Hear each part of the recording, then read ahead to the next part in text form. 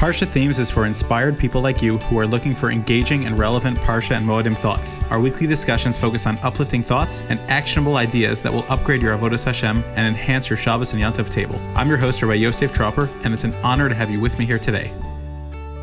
Welcome to Parshas Vayigash. We have the story of the revelation of Yosef to his brothers. So let's talk about some of the Ramban's beautiful ideas this week. So we have Yehuda gets up to defend his brother Binyamin, and he goes through an entire recollection of the entire history of the brothers coming down to Egypt and the accusations, and Safnas Paneach, the viceroy who was really Yosef in hiding, who was demanding that they bring Binyamin, etc. And the question is, why is there such a arichas when it comes to Yehuda trying to have this conversation with Yosef?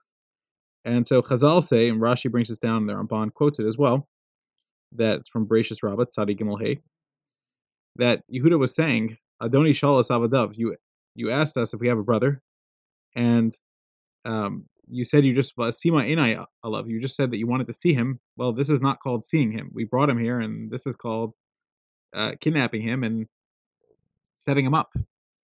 And so the Ramban says that pshat of Chazal is a little difficult to understand, because obviously if a ruler asks for you to bring someone into the country, and that person does not follow the laws, so obviously they're held accountable for not holding the laws. So therefore, how do we understand Yehuda's taina? Because according to Yosef, Yamin stole the goblet, and that's illegal, and therefore he's going to be punished. So the Ramban explains two things. He explains his own pshat, but then he also weaves it back into Chazal.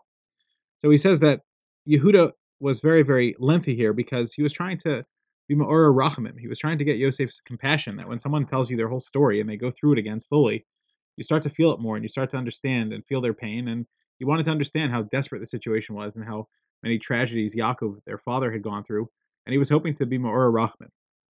But the Ramban explains a little deeper that really what Yehuda was saying was that, listen, I can't accuse you of setting him up explicitly because that would be disrespectful for me to say that. But when I go through the entire story, you know and I know that there are a lot of holes in the story. And so therefore, you know and I know that as I talk through a story, there are a lot of areas that show you clearly that you were trying to set us up. And Yehuda was saying that ever so respectfully, because that's how you talk to the king, especially when you don't know what he is going to do against you or your brother Binyamin. And that was really what Yehuda was trying to say here.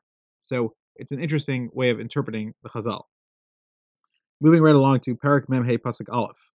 The Torah tells us that Yosef was not able to hold in anymore because of all those that were around him. And so Rashi says that Yosef couldn't tolerate the fact that there were Mitzrayim in there, and they were going to see that the brothers would be embarrassed when he would reveal himself.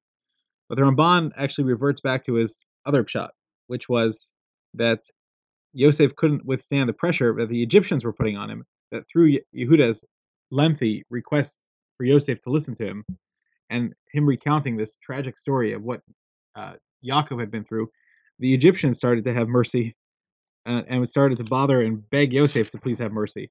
And so Yosef was not able to withstand that, and so he sent them out. Well, we know that Yosef reveals himself, and it's an amazing turnaround. And we have Parak Memhei Pasuk Tazayin. So it says that the Egyptians announced, Bo'u Ache Yosef. They were excited that the brothers of Yosef came. And the Ramban explains a Pashup Pshat here, which is just an interesting idea. That Yosef, as long as he was there, he used to always tell Paro and the court that I have very, very respectable brothers that are Jewish. And I was kidnapped from there. And they always felt like, hey, we would like to see some verification of this because the Egyptians are very dignified and respectable people.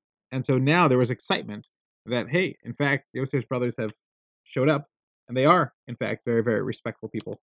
And so they were very excited about that.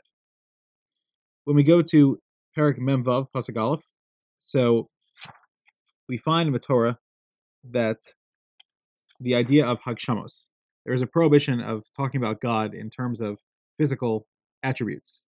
Hagshamos means from the word Geshem, which means physicality.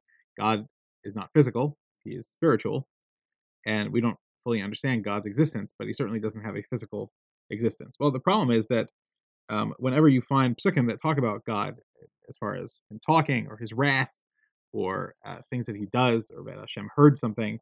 So how do we understand that?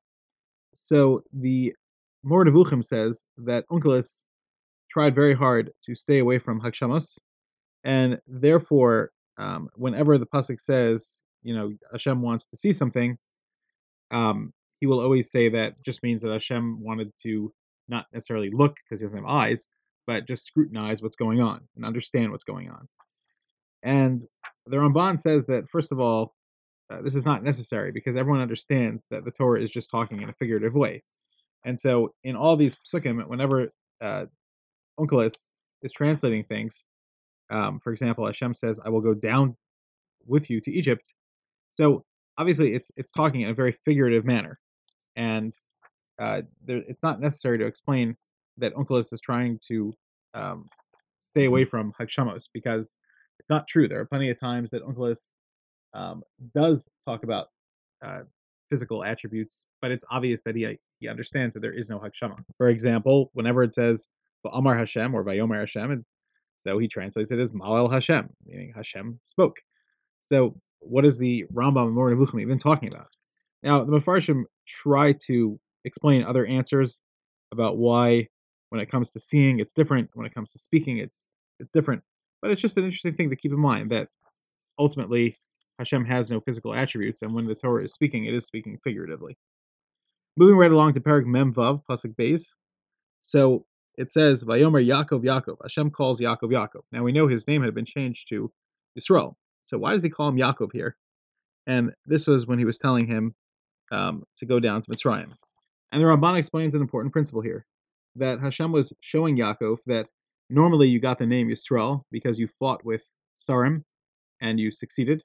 Hisarisa im Elokim v'manashim atuchal. But here, in this case, you're not going to have a victory in getting out of this, because this is my will, and you're going down to Egypt. And that's why it says, Ve'ela Shmos B'nai Yisrael, these are the names of the Jews. Aboa Mitzrayma, Yaakov Umanav. And again, it uses the word Yaakov here, because, yes, it's true that ultimately they're going to be B'nai Yisrael, and they're going to come out strong, and they're going to be an eternal nation. But right now, it's Yaakov. You're in a state of subjugation, where Hashem is saying that you cannot fight this Gezerah, you're going down to Egypt. So just an interesting yesod whenever you see those names. Finally, the last thought, which is one of the classic Ramban comments in a very interesting context. We're in Perek Mem Vav, Pasuk Tes Vav. So the Torah tells us that there were 33, the Torah tells us that 70 people came down to Egypt with Yaakov, and the Torah says that 33 of them were from Bnei Leah. However, when you count through them, you only find 32. So Chazal tell us that the missing person was Yocheved, who was born to Levi, the son of Yaakov, right as they entered into Mitzrayim. She was born in Mitzrayim, Bein HaChomos. And that's what Chazal say. However, the Ibn Ezra, which the Ramban quotes, says that this is a tema. How could you say such a thing?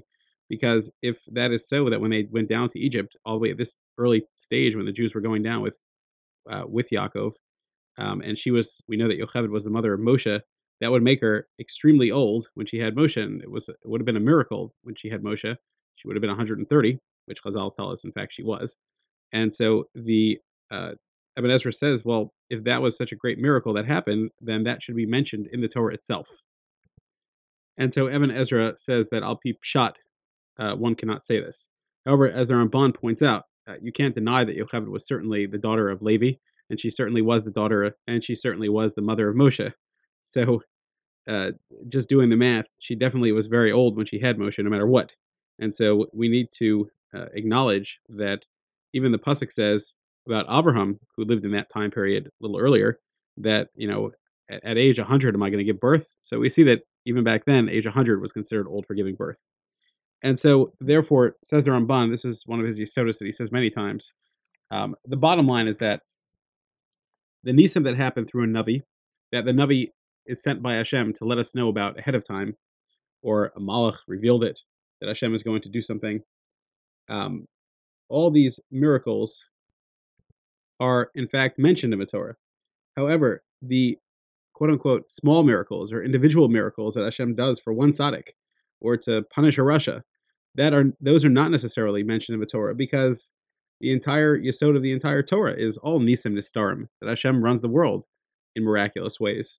And so there are things which are predicted ahead of time and that are meant for the entire nation to know and hear about and to be in awe of Hashem's greatness, like the nisim that happened in Mitzrayim and the makos that Hashem sent, which were all miracles, miraculous, and serve as one of the foundations of our bitachon and emunah in Hashem. However, the small nisim that happen, which go throughout the entire Torah, those are the yesod of our Torah, because we understand that Hashem takes care of us and does all these things. And so they are not necessarily mentioned when having a child is within the norm of nature. However, being 130 years old, which Yocheved was, al pi Chazal, is miraculous, but it's not particularly a miracle that was done by Hashem to prove something to the nation itself. It was just a miracle that was done to help Moshe, the Moshiach Shel Yisrael, be born and to give Yocheved and Amram a child. Once again, Ramban's main point here is that we should recognize that the entire Torah is always nisim, and that life is a miracle, and that Hashem is guiding and teaching us stuff about everything. And from the big nisim, that helps us wake up and see the small nisim. And from the small nisim, that helps us wake up and see the big nisim.